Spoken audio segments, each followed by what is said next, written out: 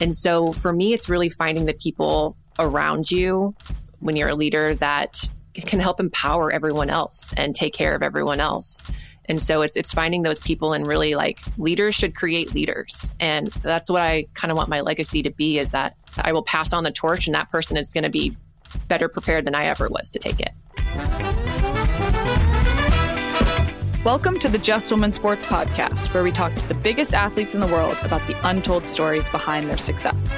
I'm Kelly O'Hara, and my guest today is my friend and teammate, Becky Sauerbrunn. Becky Sauerbrunn is one of the greatest defenders in U.S. women's national team history. Not only has Becky won 2 World Cups and an Olympic gold medal, she's also served as a team captain and is the first ever president of the U.S. Women's National Team Players Association. A 4-time NWSL Defender of the Year and 2-time NWSL champion, Becky is truly one of the best center backs to ever play the game. Becky, welcome to the show. Thank you very much for having me. Reba, Rebecca, the Baxter, Muffin, there you go, Pumpkin, all the things are nicknames for each other. How are you? How are you doing? You know, I am doing okay. I'm ready for this year to be done. I can imagine. You've been a busy girl. But first, I just want to say that you are our first defender on the pod. We've had 3 other footballers, soccer players. They've all been strikers. And I was thinking before this, what better person than the Rebecca Sauerbrunn to be our first defender, because you are the epitome of defense. Well, thank you for having me as your first defender. It is quite the honor. Yes, well, I think you're going to do defenders and defending justice today. I'm so excited to talk to you about it. But before we go to the beginning of your story, we're going to start at the most recent, which was our game against the Netherlands in the Netherlands at the end of November, just a couple weeks ago. We won 2-0. So this is a 2-part question. The first part is, as a lot of people saw before the game, we came together as a team and had Black Lives Matter on our anthem jackets. And you were one of the players that was heavily involved in the planning for this and how as a team we could make a statement for racial justice. So I'd love to have you just kind of give some insight into what the planning looked like for this game and this moment and what that meant to be able to do as a national team.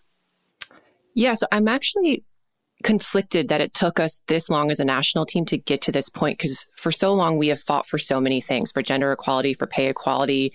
We wear jerseys for LGBTQ, for military, and we've never as a group come together to fight for social justice with racial inequality. And so it's been a long time coming. And in a way, I really feel like we've failed the Black women on our team and in our program and our Black supporters by not bringing more awareness to this fight. And so I'm glad that we came together. I'm glad that we got all the Black women together, and we really, as a team, as a small group, decided on what we could do to bring more awareness to Black Lives Matter. And so it's amazing that we got to do that, but it's also like, I feel like it's been too long for this to finally come into fruition. And hopefully it's just the first of many things that we do to continue this fight. I know that as an advocate for the Black Women's Player Collective, that there are a lot of things in the works that they're doing as far as mini pitches and curriculum and clinics and mentor programs. And so there's a lot of things coming down the line. And so I'm proud about that and proud to continue that work. And as you know, it was the first time as a team that we've ever had a conversation about race. And it was awkward at times, and there was tension, and it was emotional, but I think people really got to speak their truths for the first time in that group setting. And so I'm proud about that. And even though people decided to participate in the anthem the way that they did, at least it was done with an understanding for one another's motives. And so still work to be done, but it was a really big step for the group.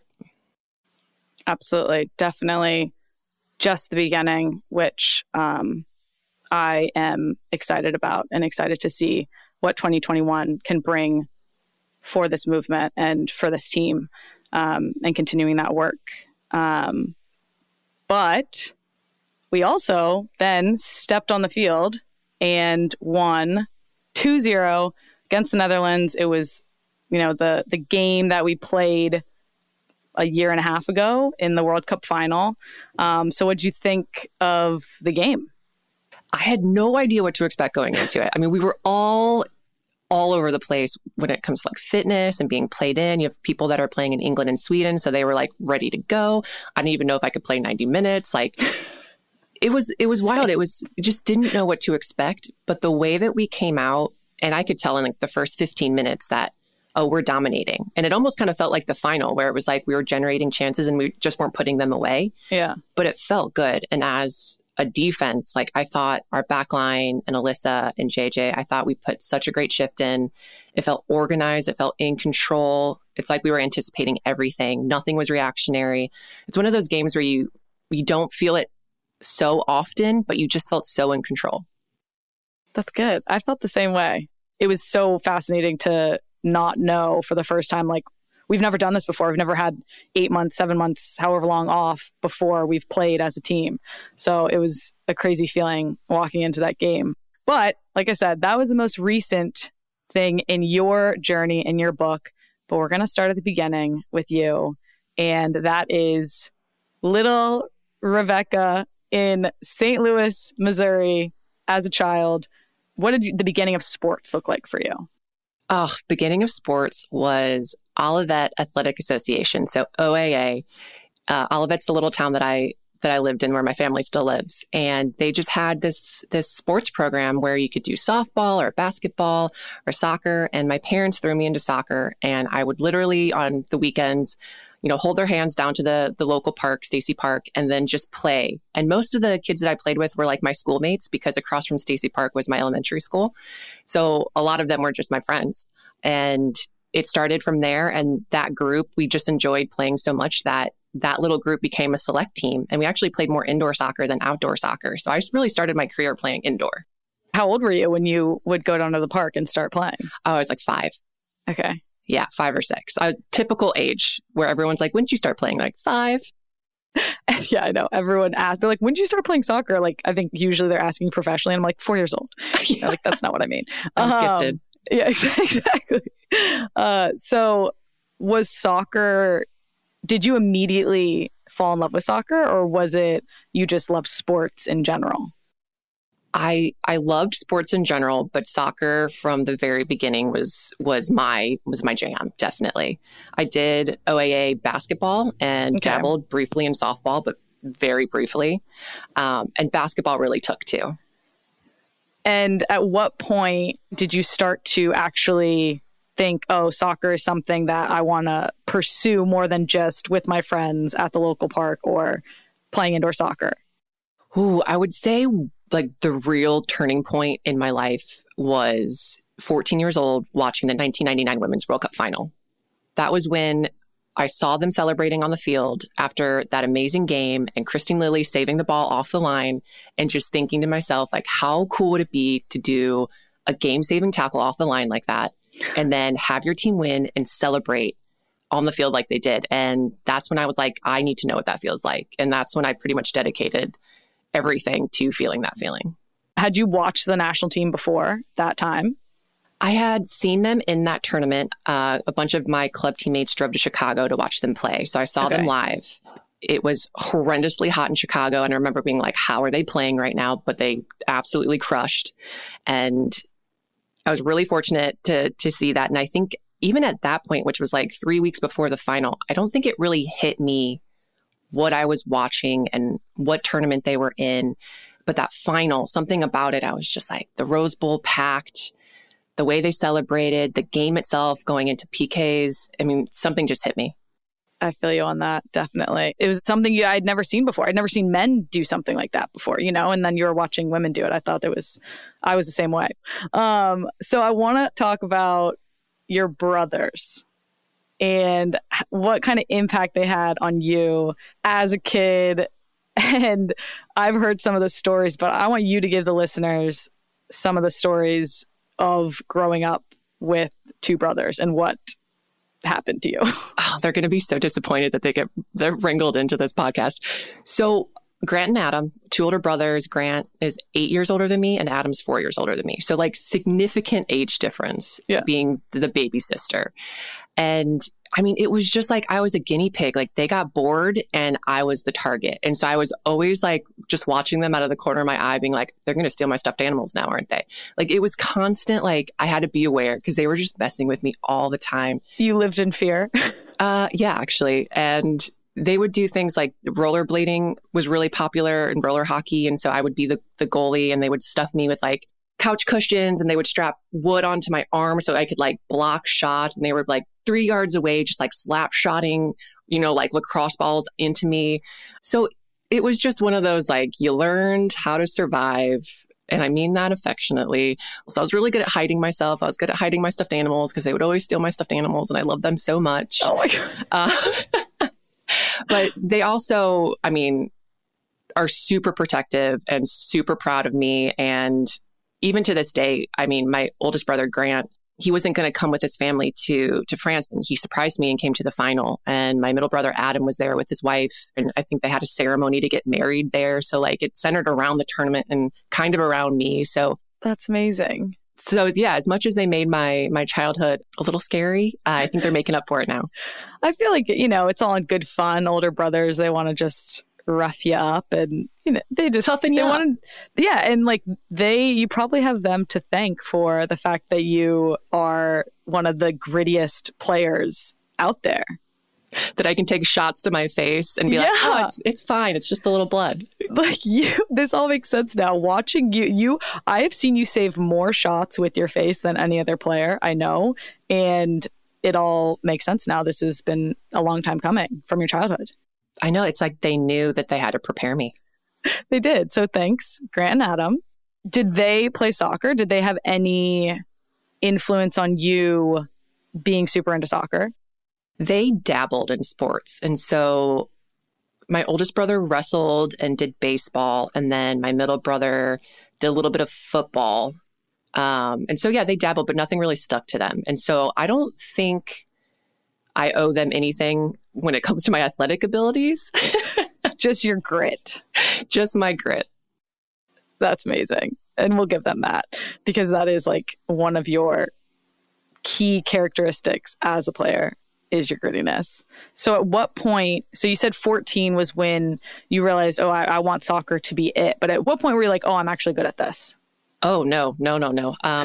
Still days that I'm wondering that. Rebecca. I think when I realized that maybe I was better than I thought I was, I made my Region 2 team. So when was that? That was probably around 14, actually. It might have been the same year. Okay. So sophomore in high school? Yeah, that sounds about right. Sophomore? Yeah, we, as your state team, you go to this like location. We were in DeKalb, Illinois, so really far away from everything. And all the states compete. And then from there, they choose kind of the region team. And so you're talking about like the best 20 players of your age group within 12 states. And so that's when I was like, hey, I made it. That's pretty cool. Was that your first time going to region camp? It was. I was late to the ODP scene, the Olympic Development Program scene. And so my mom was like, hey, maybe we should put you in this. And I was like, nah. She's like, yeah. I'm like, okay. And maybe the best decision my mom ever made for me. Hey, Mom. There you go. So you made the team and then you went to the national team camp where all the region teams come together and it's like a big camp, right? Yeah, the region teams play each other in a tournament. And that was your first time playing against like the best of the best in your age group. Yes. And it was very intimidating because everyone kept talking about Region 1 and Region 4 being by far the strongest because they were the coasts. And obviously the best soccer players come from the coasts. I don't think that's true. But yeah, I just remember going in and just being like, wow, this is really something. And it was always over Thanksgiving. And I think I went to that tournament like 3 or 4 times. Yeah. And so you made it the first time. And from there, did you immediately fall into that category of making the youth national team, like U15, U16? It was U16. And I don't think I immediately made it. I think when Steve Swanson was the coach, he brought me in and I was maybe like 15 and a little bit. So it took me a little bit of time, but I did eventually get into that U16 pool. And what was your first youth national team camp like? Chula Vista. Okay. I'm sure you've been there a few times, right? I have.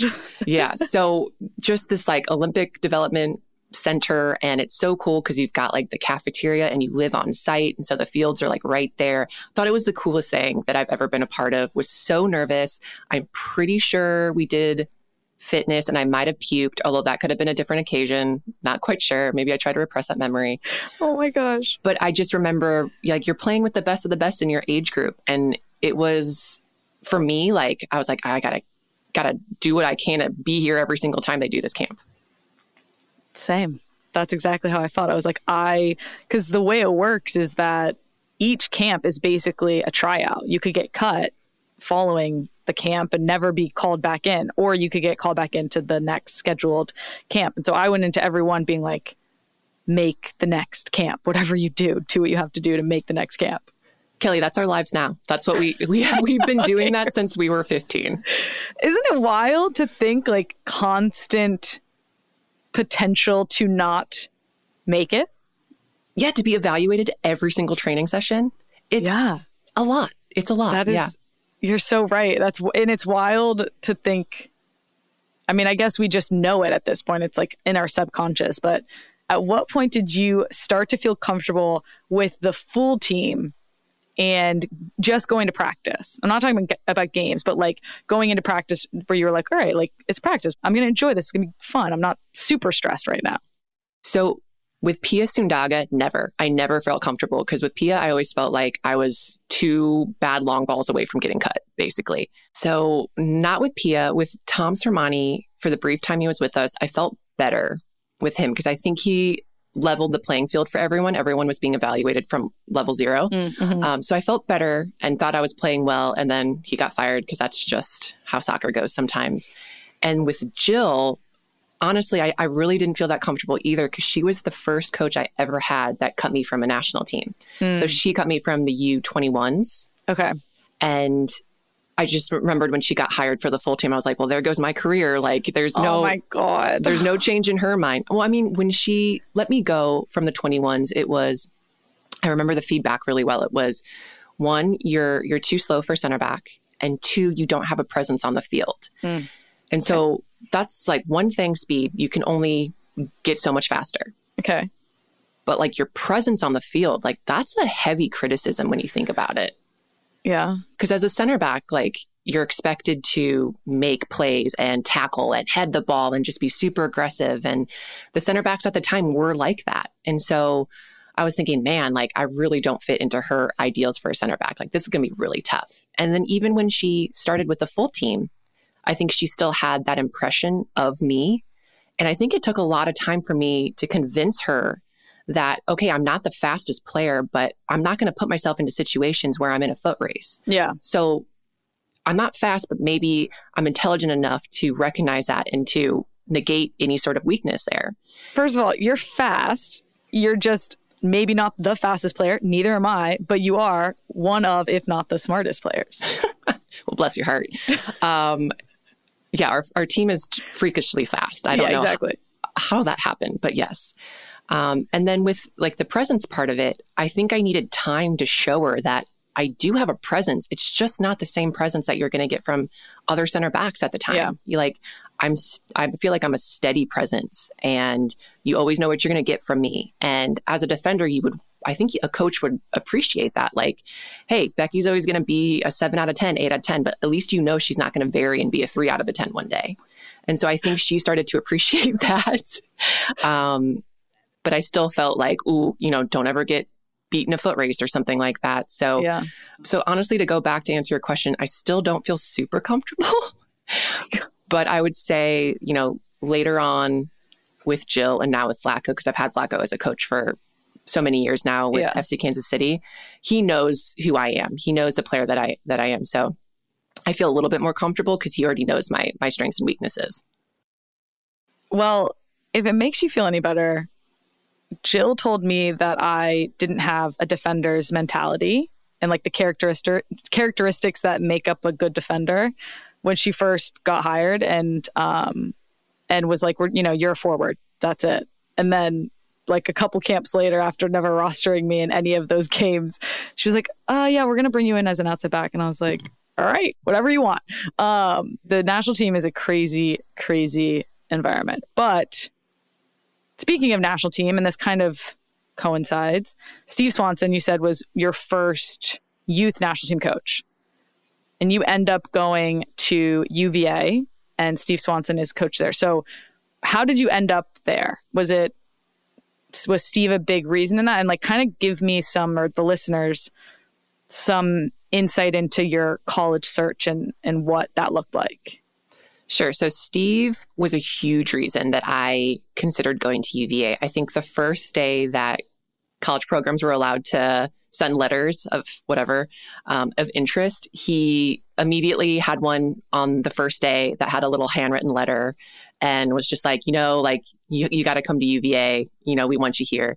So for me, the college process was actually quite easy. I mean, obviously it happened so early on the women's side that people are going on unofficial visits and basically declaring before even having gone on official visits. And so I went to UVA on an unofficial, and I went to Notre Dame. And it just happened to be that I had a tournament near Notre Dame, and went over there for an unofficial, met the coach, like very, very unofficial, and thought it was great. The program was really strong at the time.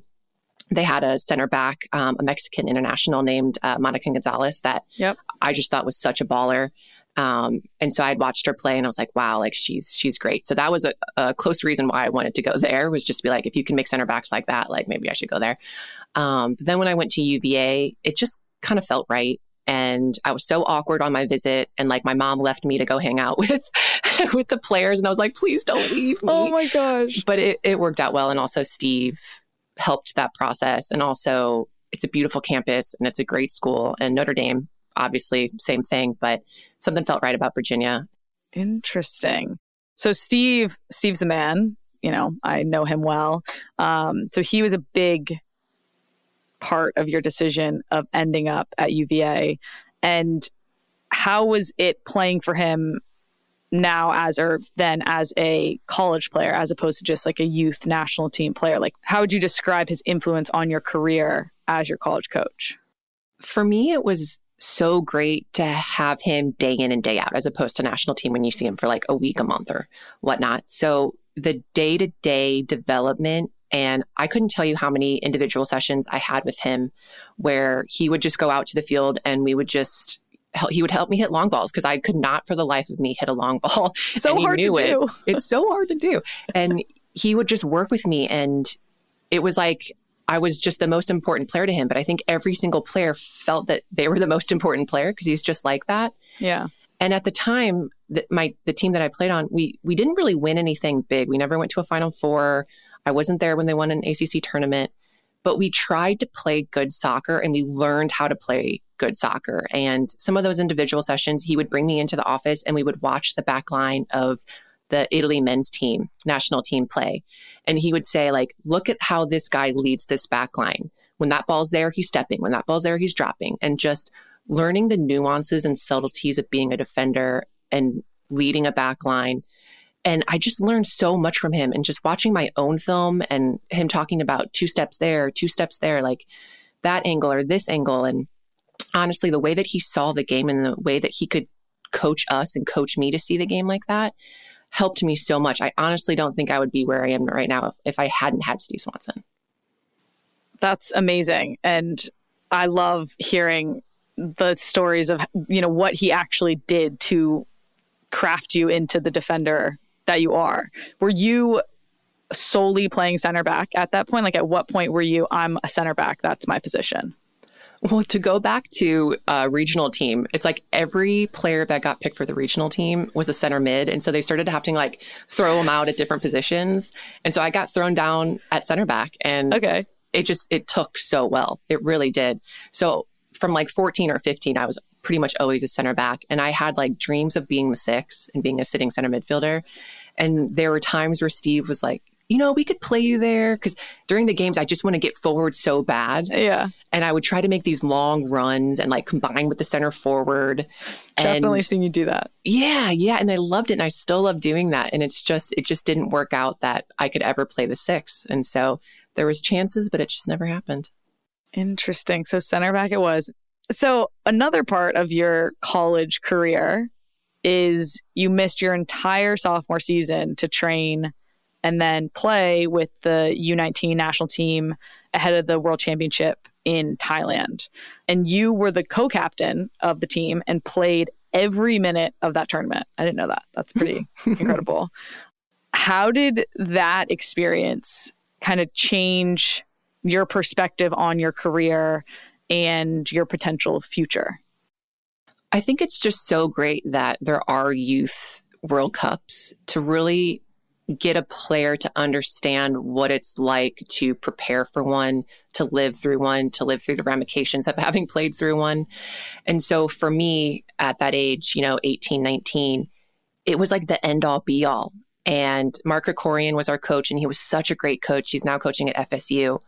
And the way that he brought the team together, and he just made it seem like this was like life or death. Like, this is the most important thing. Like, we have to do well. This is it. This is your chance. And it just felt so important to me in every single training camp. Like, it was so easy for me to be like, yeah, I have to take a semester off school. Like, I got a World Cup to go to.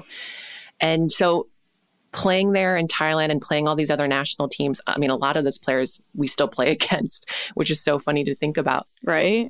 It was so awesome. Like, honestly, like, we wound up getting third. We lost in the semis to Germany. And it was soul crushing. It was terrible. And just like feeling that feeling and being like, wow, I never want to feel that feeling again. Like, if I ever go to another World Cup, like, we got to win this thing. And so I'm just so glad that I had that preparation. I knew what it took to make that team and to go to a tournament, how hard the tournament was. And then honestly, like, that terrible feeling of losing the tournament after having put so much into winning it and wanting to win it. I think it was so important for my career, just knowing like there are some highs and some lows on this roller coaster. So hold on. Would you say that was your first big low? Yeah. I definitely think it was probably my first big soccer low. Up to that point, everything was kind of like, oh, make this team, make that team, make this team, make that team, go to this and then lose. And it's like, that wasn't on the path. Yeah, I know. It's crazy that at some point you do run up against like your first big failure. And I think it's very career defining how you handle it and like what it does to propel you forward. Oh yeah. I mean, I've had a few of those failures. When Jill let me go from the 21s and then when Pia let me go from the senior team. So I definitely have had those moments where you're kind of sitting there wondering like, is this the path that I want to take, or do I need to start focusing my passions and my energy into something else? And every time I had to have one of those moments, it was like, no, I still want this. I still am going to give everything I have to it. I love it. Still grinding. All right. So college career, you play in a youth national team. When was your first national team camp? Because in my notes, something very eventful happened in your first cap with the senior national team. So first, when was it? And then can you give the story behind what happened in your first cap? Because I actually didn't know this story.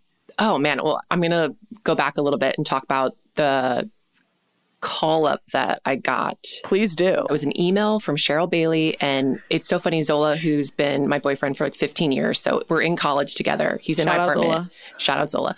And I get this email and like dream come true, like wasn't expecting it. Eligibility had just ended. Here's an email like, hey, you're getting invited in. I'm like, oh my gosh. I'm like, Zola, I can't celebrate yet. I need to write this email, send it back, and then we'll celebrate.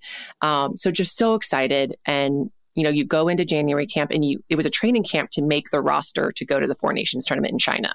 Okay. So I somehow I think there's some injuries. So I make the roster to go to China, which I was not expecting. Like okay. Brianna Scurry was my roommate in the training camp. And I opened my door and almost fainted when I saw her. I was like, one of the saviors of the 1999 Women's World Cup is my roommate. And she's watching CNN and I'm sharing a room with her. Oh my gosh. Wild. Like literally I went like lightheaded. So anyway, back to the story. Made it to China. somehow got to start the first game. It's against Canada, like pretty big game, rivalries. And doing well. I'm like crushing some headers, like getting into tackles. That, Becky, you were doing well. And then we get into the second half and we're already up a few goals. I think Amy Rodriguez had scored a few. And I'm going up against Tancredi, who I'm sure you've played against. Yeah. She's trying to flick the ball behind her and I'm just trying to get my head on it. And she just completely smashes my nose. This is going to end well. And I had never had to leave the field at that point for an injury. And I'm just kind of like, wow, that really hurt. And I'm getting ready to I think there was a free kick because maybe it was a foul on me. I don't even know. And I just look down and just blood is just gushing from my nose. And I go to reach up to touch my nose and it's like so far to the side and it just felt so wrong.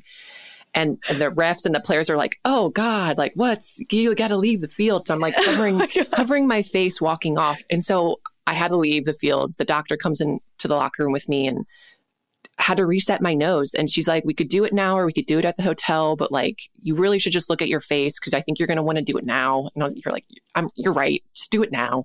So just had to shove it back into place. Oh my God. We didn't have a face mask to wear for trainings or for games. So I didn't get to play the second game. But then I started the championship game against China with this MacGyvered mask where it was Velcro straps and they melted some sort of plaster to mold to my face. So my peripheral vision was so bad. I need to get a picture of this. And what's crazy is that I assisted the championship winning goal that game. Yeah, you did. Yeah, mask and all. Yeah, but that was my first tournament with the national team. Wow. That's eventful. Yeah, it was very eventful. And then I got stories. I got let go after. Wait. Okay, so what year was this? That would have been 2008. Okay, so it was January 2008, probably? Yeah, so going into the Olympics, I was trying to make that Olympic team. Got it. And so you went to the Four Nations, but then you didn't get asked back after that.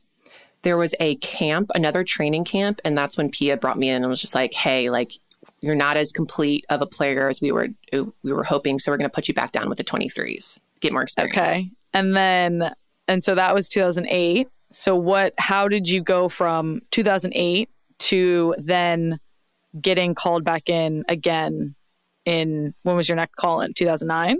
Oh, no. My next call in wasn't until late 2010, early 2011. So what did you do during that time? Were you just I was, as I call it, in the wilderness where you're kind of deciding what you're going to do with your life. And I love soccer and I loved soccer. And so I was like, okay, I'm going to keep playing. And fortunately, the WPS started. And so got drafted to the Washington Freedom, played there first season, but the season was really short. So I went over to Norway for about 4 months and played with a team right outside of Oslo called Rua Il and played that second season. And for me, I was like, how do I make a name for myself in this league so I can get noticed? Because I hadn't heard a thing from Pia. Mm-hmm. And I remember one game in particular, I was playing against Marta and I had one of those defensive games of your life where I saved a ball off the line with a flying bicycle kick and stripped the ball off of Marta a few times. And Pia was at the game, didn't even acknowledge my presence. And I was like, man, what am I going to have to do? So I tried to make a name for myself by being I'm going to play every single minute available of every single game. And so that's what I did for those first 2 seasons. They called it the Iron Woman.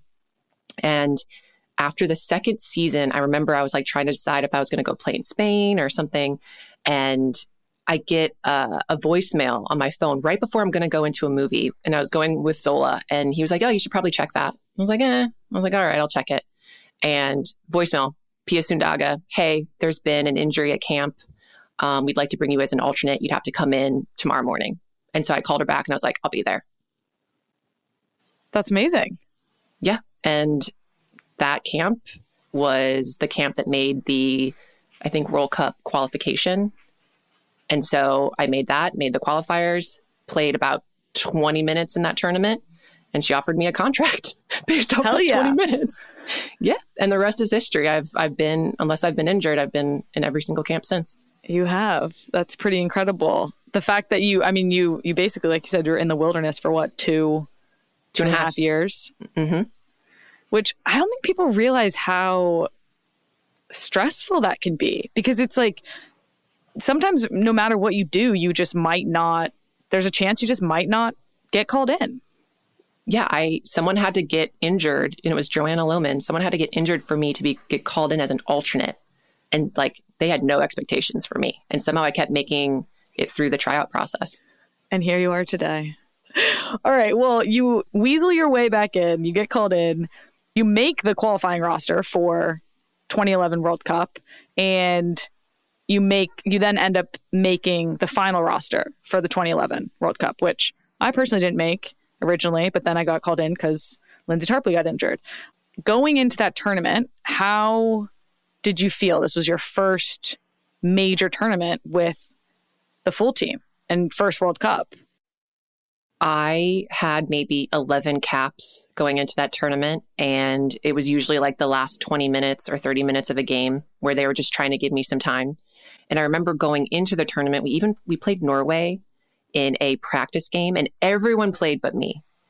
And I remember thinking like, man, I am not going to get a minute in this World Cup. And like, okay, like I'm going to train hard. I'm going to make all these players around me the best that they can be so that they feel prepared. And that's going to be my role. And it sucks, but that's my role. Yeah. And so going into it, I was trying to put on a good face. I was a good teammate. I know I was a good teammate, but like inside I was hurting because I just wanted to play so bad. Like, here was my chance. I'm finally living my dream, but it's not coming quite to the fruition that I was hoping that it was going to. But you end up getting to play. But we should talk about you getting to play. No. We don't need to talk about that because that is not exciting. Kelly did not do well in that moment. Yeah. So my intro into World Cup minutes was an epic fail. Yours was not. Your first step onto the field, correct, in the World Cup was starting the semifinal game against France. Yeah, it's wild. It's absolutely wild.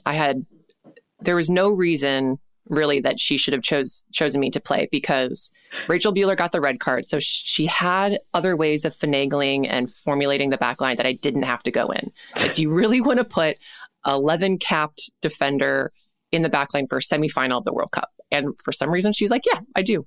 So started that game, and France, like up and coming program at the time, but still so good. And the way that they played, I'd never had to defend the way that I had to defend in that game. And, I didn't do so bad. So I think that was probably the first game or the first time where Pia was like, oh my gosh, like there's something to her. We're definitely going to keep her around a little bit longer. Oh my gosh. See, my minutes was Pia being like, we're definitely not keeping her. Like, I specifically had a conversation with the coach where after those minutes, Pia said she's never coming back in. Or she's like, we're going to put her at outside back. Yeah, exactly. Well, you played amazing. You start this game, we win, we go to the final. We end up, unfortunately, losing. But how do you look at that final? Because I feel like it was such a pivotal moment for us as a national team and kind of in the conversation of sports and soccer in the world, but mostly in the US because of the response that we got. So how do you think back on that game, even though we lost? I think of it so bittersweetly because being so close to winning and working so hard to get to that point. And we had played Japan like twice that year and had beaten them. So we were like, okay, we have a really good shot of winning. And then for everything that Japan had gone through, the tsunami, how well their team played, they had Hamari Sawa, who just was the best player in the world that year. Yeah. And for her to play the way that she did, like such respect to Japan for winning that. Obviously, it sucked for us to lose. But then to go back to the States and have people almost respond like we won. The game against Brazil that garnered so much attention, and then our semifinal win, and then just the sheer spectacle of that final. And I'm sure it was so great to watch, not great to play in, but so great to watch. It's kind of crazy that was the moment where like women's soccer gets put back on the map after 1999. And absolutely. I think from there, we've just kind of kept that momentum going and we keep riding it. And a win in 2015, another win in 2019. And it's like, this is a big wave now. Yeah. I agree. It was wild. So after 2011 and then 2012, we go into Olympics. You also play in those games. We end up winning. Do you feel like that was the start of just building the momentum to become what I'm about to get to, which was 2013, 2014, and 2015 NWSL Defender of the Year? Funny enough, 2012, I felt like I was probably playing the best soccer of my life. And it was really frustrating on a personal level that I just couldn't break into the starting lineup. Yeah. Whatever I did, it wasn't going to be me. And so, going back to being like, okay, I'm going to prepare these center backs so that they're the best that they can be. And so going into that tournament, it was kind of like going back into 2011 where it was just like, oh, I want to play so bad. This is the Olympic Games. And I got like 20 minutes in the group stage. And then Rachel got kind of injured in the semifinal against Canada. Yep. So I actually wound up playing the second overtime as a center back to get subbed into a semifinal of the Olympics in double overtime. The most stressful position ever. The most stressful position ever. All I can do is lose this game for this team. Like that's it. That's There's nothing good coming out of this. Only bad things. Exactly. And so that was wild. And to think that like maybe I was going to take a penalty kick, like I can't even fathom that thought. So I got to play, a little bit there. And then Rachel got a little injured in the final. So I actually was on the field when we won the gold medal. But it was so amazing to be on the team that wins a gold medal. And it's interesting when your role changes from being not a starter to being a starter. And I give so much credit to those players that are on the roster that don't play a lot, that potentially don't play at all, because you're doing such a role and it's so important to the team. And I don't think it gets valued or appreciated as much as it should be, because it is tough. It is so tough. And so respect to all those players that have had that role and have done it to the best of their ability. Well, I feel like the way that you carried yourself in those moments showed me the example of how I would want to carry myself, because you are such a good teammate and, you do handle whatever role you're given very, very well. Whether it's a starter, whether it's being a support player, that sort of thing. Thanks, Kel. That's really sweet. I mean, I did cry in the shower a lot, but don't we all? You do what you got to do to survive. Listen, the number of stairwells that I have personally cried in is unbelievable. So I feel you. Well, like I said, 2013, 2014, 2015, NWSL Defender of the Year. You're playing with Kansas City and you guys end up winning 2014 and 2015. So, I mean, this is pretty incredible. 3 years in a row, Defender of the Year for the league. Do you think that the 2011 and 2012 being part of those tournaments, but maybe not being part of them the way you wanted to, do you think that those moments and those 2 years kind of propelled you to the place in 2013, 14, and 15 to just be at the peak of your game? Oh, yeah. It lit a fire. And I remember wondering if players were going to retire, Christy Pierce in particular, if she was going to retire after the Olympics, and thinking like, okay, maybe this is my shot, like if she's not there. And then I remember reading an article saying that she was going to go another cycle. And I was like, okay, I am going to now have to compete against her and Rachel and all the other center backs. And I really need to set myself apart. And how am I going to do that? I'm going to do that in the NWSL. And so it really lit a fire. And I really appreciated Tom Sermanni in that time, because he kind of gave everyone that equal opportunity to establish themselves. Like no one had a reputation for him. That's so true. He took away tenure, basically. It was just nope, we're starting from the beginning. He did. And so I felt like we were all starting from the same spot for the first time. And I think that freedom allowed me to finally really show what I had and to actually play significant minutes. And then to see me play professionally with Kansas City, who the team just played the type of soccer that I think I just thrived in. And it was just, to me, some of the most beautiful soccer. And so it was just such a good combination. So during that time, you captained FC Kansas City. And this wasn't the first time you were captain of a team. You captained youth national team at the World Championship. I assume you were probably a captain at UVA. Do you feel like you've always been a leader? I think that coaches have thought of me as a leader, and it took me a while to really appreciate that part about myself. And it wasn't until really recently that I kind of come into the acknowledgement that like I do have something to give to a team and there is value and I am worthy. And I think I had to realize that it was more from me being authentic and knowing that I'm not going to be a rah, high energy type of leader. Like I'll leave that to you, Kelly, but I will be like the steady, solid, I will, reach out to make sure that you're okay. I'll pull you aside and talk to you, like that type of leader. And I think there's real value in that. I think there's value in all types of leadership. Absolutely. And as someone who's been introverted her entire life, like really understanding like how can an introverted people be a leader of extroverted people? Yeah. And there are some books that I've read. There's Quiet by Suzanne Cain, who I think was really life-changing for me, that introverted people actually can be very good leaders for extroverted people because you keep them on track. Absolutely. And you foster those relationships with those people. And so it's something that I think coaches always saw in me and maybe players saw in me, but I never saw in myself until pretty recently.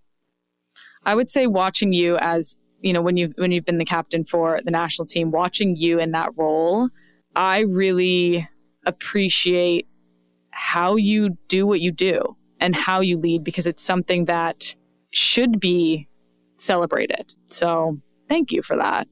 Well, I try to learn from you as well. And I need to learn that sometimes it's okay to get into arguments and to speak my truth and to get into it a little bit, because I always have shied away from that. And you've brought that out more in me. Like I feel like I can argue with you all the time. And it actually makes me more comfortable kind of getting into it with other people, which I think is important. That's good. Hopefully arguing in a constructive way. Yes. Well, leading into 2015, you're now, back to back league defender of the year, and you have established yourself as the defense for the national team.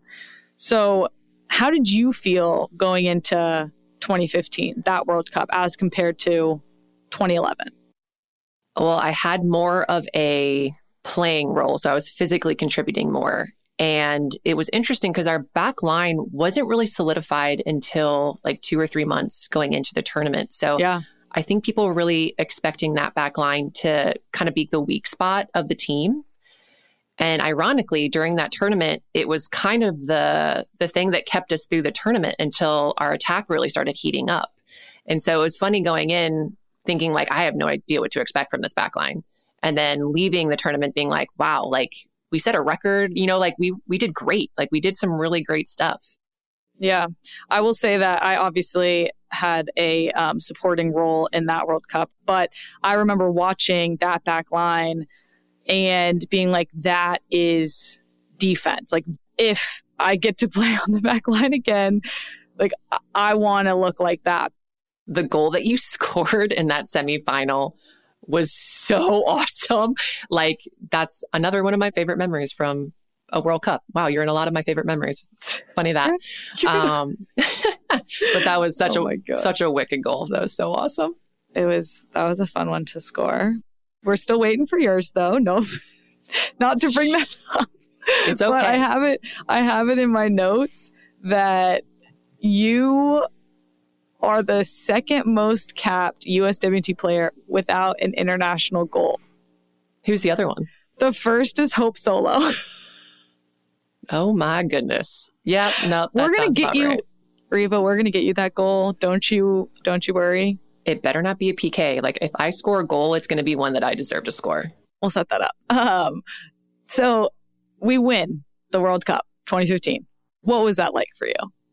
It was the moment that I wanted to feel what those 1999ers felt. And I got to feel it in 2015 on that turf field in Vancouver. Right. The relief and the joy, and it just felt so great celebrating, and just to think like, wow, like I set a dream for myself and my dream came true. And I don't think a lot of people get to say that about anything in their life, but like that was a dream of mine and I actually got to live it. And I feel so fortunate for that. And it's funny because looking back, like in going through the tournament, I would always get coffee with Zola the day of every game. And that was like our routine. And he talked to me, I think it was maybe before we played Sweden. And he was just like, there's something different about you. Like you're on a different level of focus. Like you're different. And I was like, I don't feel different. And then he would always bring that up. He's like, still like, what's going on with you? Like you're so different, so focused. And looking back, it's like, wow, I didn't feel that about myself, but maybe other people saw it in me. But it felt really good. 2015 felt really good, which is in a huge contrast to 2019. I love that. And I love how the people closest to you or us, they can see that little change and that spark. And it's so cool. Well, we win 2015. It's amazing. We lose 2016. We don't really have to talk much about that. I am curious, though, what has been your most painful loss? I would actually say that 2016 losing to Sweden was probably my biggest loss. What felt like the biggest loss in my career. Just coming off the high of 2015 and having such high expectations for the team and then for myself going into 2016, and then kind of being the reason in that Sweden game that we went down a goal and then we just couldn't fight our way back in overtime, and then to lose in PKs. Like I felt really responsible, and I was also one of the captains at the time, and so just feeling like I really let the team down. I remember flying back with Zola, and he was like, do you want to stay and go to Rio and catch some of the other sports? And I was like, no, like you just get me out of here. Yeah I asked because I think it was my most painful loss ever. Yeah. So 2017, 2018, we become teammates on the club level. We do. Utah finally. Royals. Kansas City moves, I guess, gets sold to Utah. We become teammates. And, you were in Kansas City and kind of had the choice between going to Portland or going with the team. Talk about that. And then obviously now you have found yourself in Portland and what that means to you. So when Kansas City was moving to Utah, I was in some initial talks with Portland to try to make my way to Portland because I'd been living there for a few years already with Zola. And it was a tempting thought to be able to play at home just because I had never done that in my entire career. And they were basically like, we want you here. Like, we want you to be a part of building something amazing. And I wanted to be a part of that. I wanted to help build a team there. And most of them were my Kansas City players, but we got a bunch of other players in like yourself. And I just felt like, yeah, let's try this new thing and build. And it was tough, but it was really great. And although we didn't have the results that I think reflected how much we wanted it and how well we were treated as professionals, still something special there. Yeah. Well, I'm glad you brought me with you. And we obviously have both found ourselves now in our respective homes and playing for our home teams, which is exciting. Well, the last thing, really, the last big thing, 2019 World Cup. Whew, big thing. Big thing. We had won in 2015. You had anchored the defense. You were, again, going to be anchoring the defense going into this World Cup. We had the pressure of winning and now trying to back it up. And we also had all of this media, all these people talking about our defense. Again, I guess I didn't really realize because I wasn't in the conversations of 2015 of people saying, saying that the defense was going to be the weak spot. But I was definitely part of it in 2019. And I specifically remember we were rooming together before the first game and I had to go do media. I came back and I was pissed off because once again, the backline got brought up, Alyssa got brought up. And I just remember looking at you and being like, we got to shut them down to shut them up. And we hadn't even started to play a game yet, but I was so frustrated even before game started. So I'm curious if you felt the same way and how you personally kind of like internalized that and looked at that pressure. Yeah, I mean, I shared that frustration. We obviously had a different back line from even that Olympics in 2016. So, of course, it's like, oh, they haven't played that much together. And what I don't think people understand is that sometimes it's time that gels a back line, but sometimes it's just chemistry. And sometimes that chemistry can happen so fast, and sometimes it can happen not at all. Yeah. And what our back line had, I think, was chemistry. And it was a hard tournament. And the pressure was definitely on the team in general. But I also felt because the media had made such a narrative about the back line that we as a unit also felt added pressure to not only do our job, but to do it so well that we would shut people up from talking about us. And I would say, like, for the most part, like the back line and Alyssa and JJ in front of us, like, we did that. We really did. We held strong. And I don't think I had a great tournament. I had some really rough games. My confidence was like up and down. So for me, like 2019 feels like I had to earn that. Like 2015 was like, yeah, like we played well. Everything was going well. We just maintained. But for me in 2019, it was like every single game was such a grind and such a mental battle. And thank goodness that you guys were so strong around me, because like, I don't know what would have happened. I understand what you're saying. Like when you're having a bad game and everyone around you just keeps your head above water. I don't think anyone on the back line felt that from you at all. But I do think we all felt the grind, because it truly was. It did feel different. It did feel like each game was just like, we have to make it through. So I'm curious, which game was the toughest in your mind?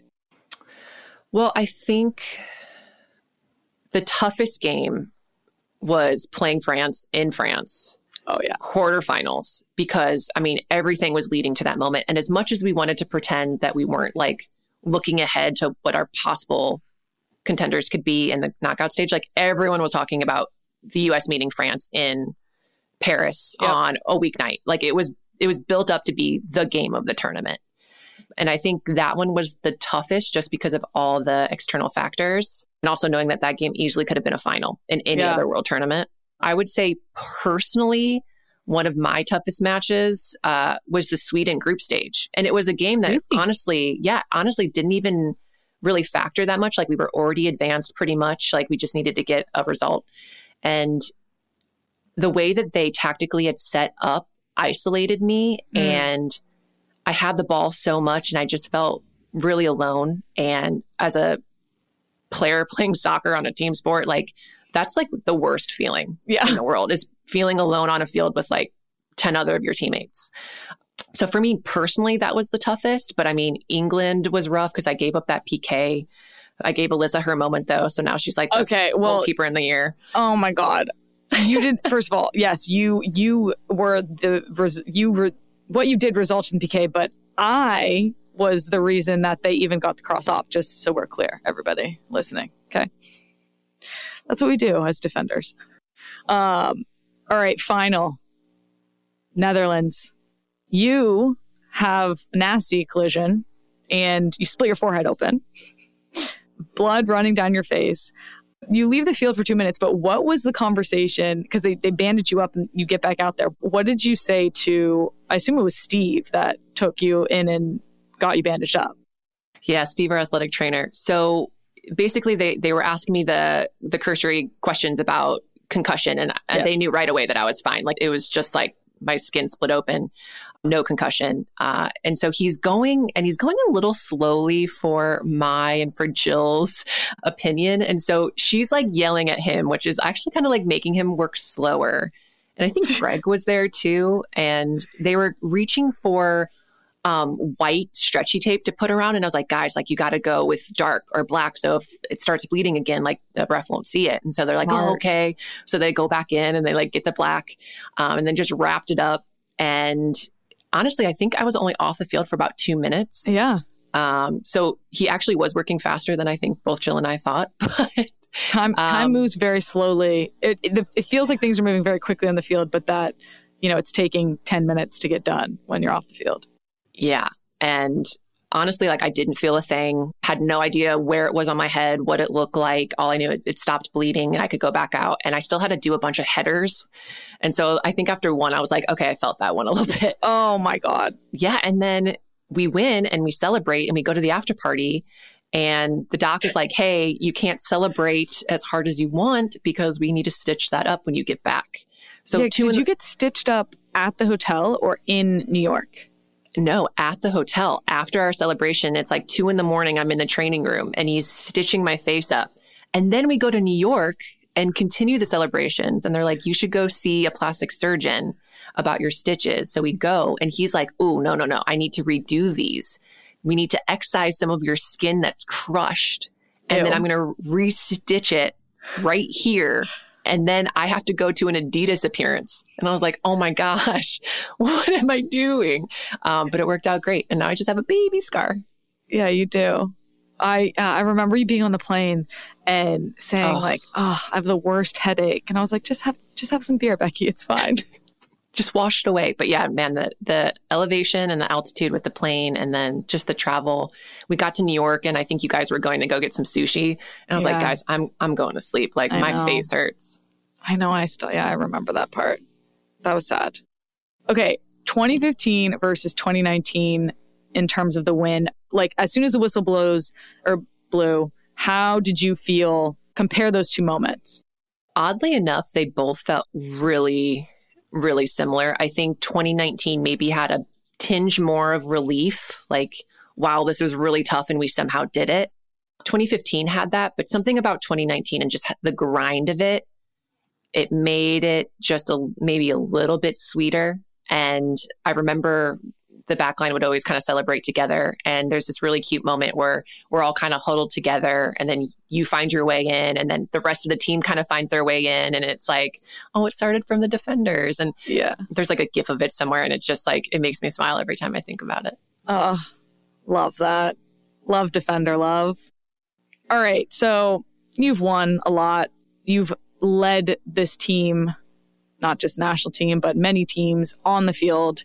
You also have been such an amazing leader off the field and how, again, you carry yourself, how you just take ownership of these different big things that we are involved in with the national team.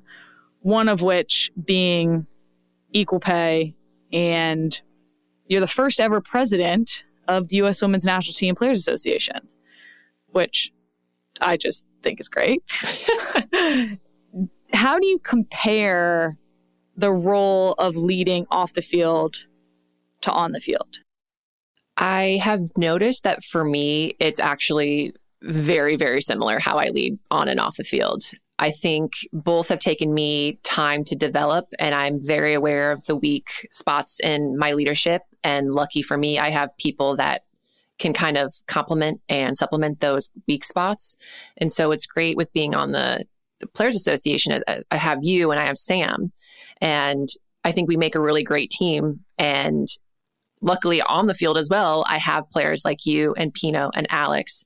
And just, I think the combination of our strengths just negates all of each other's weaknesses. And so for me, it's really finding the people around you when you're a leader that can help empower everyone else and take care of everyone else. And so it's finding those people, and really like leaders should create leaders. And that's what I kind of want my legacy to be, is that I will pass on the torch and that person is going to be better prepared than I ever was to take it. Oh, I love that. And that is what you're doing. I was just about to ask what you wanted your legacy to be, or what you hoped your legacy will be, you know, when you come to the end of national team career. And I love that that's what you want, because that is what your legacy will be and has become. All right. Second question. They say work hard, get lucky. How much of your success is predicated on luck? I would say luck definitely plays into my career. I have worked very hard and I have set myself up for when luck falls in my favor that I can take advantage of it. But I do think that sometimes it's luck when an opportunity comes about, like when Joanna Lohman rolls her ankle and I get a call into national team camp. I think that might be a little lucky. All right, give me number percentage. Oh, I would say luck played into my career 15%. All right. 15% luck, 85% hard work. Yeah.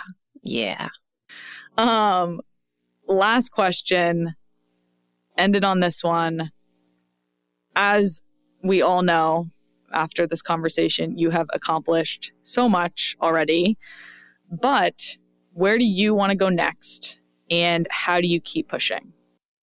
I want to stay in soccer. I think I just love the sport too much, and the thought of not being around it makes me really sad. And so whatever way that I can stay involved, if it's coaching, if it's, I don't think it'll be commentating, let's be honest. But you would be fantastic. You're so eloquent.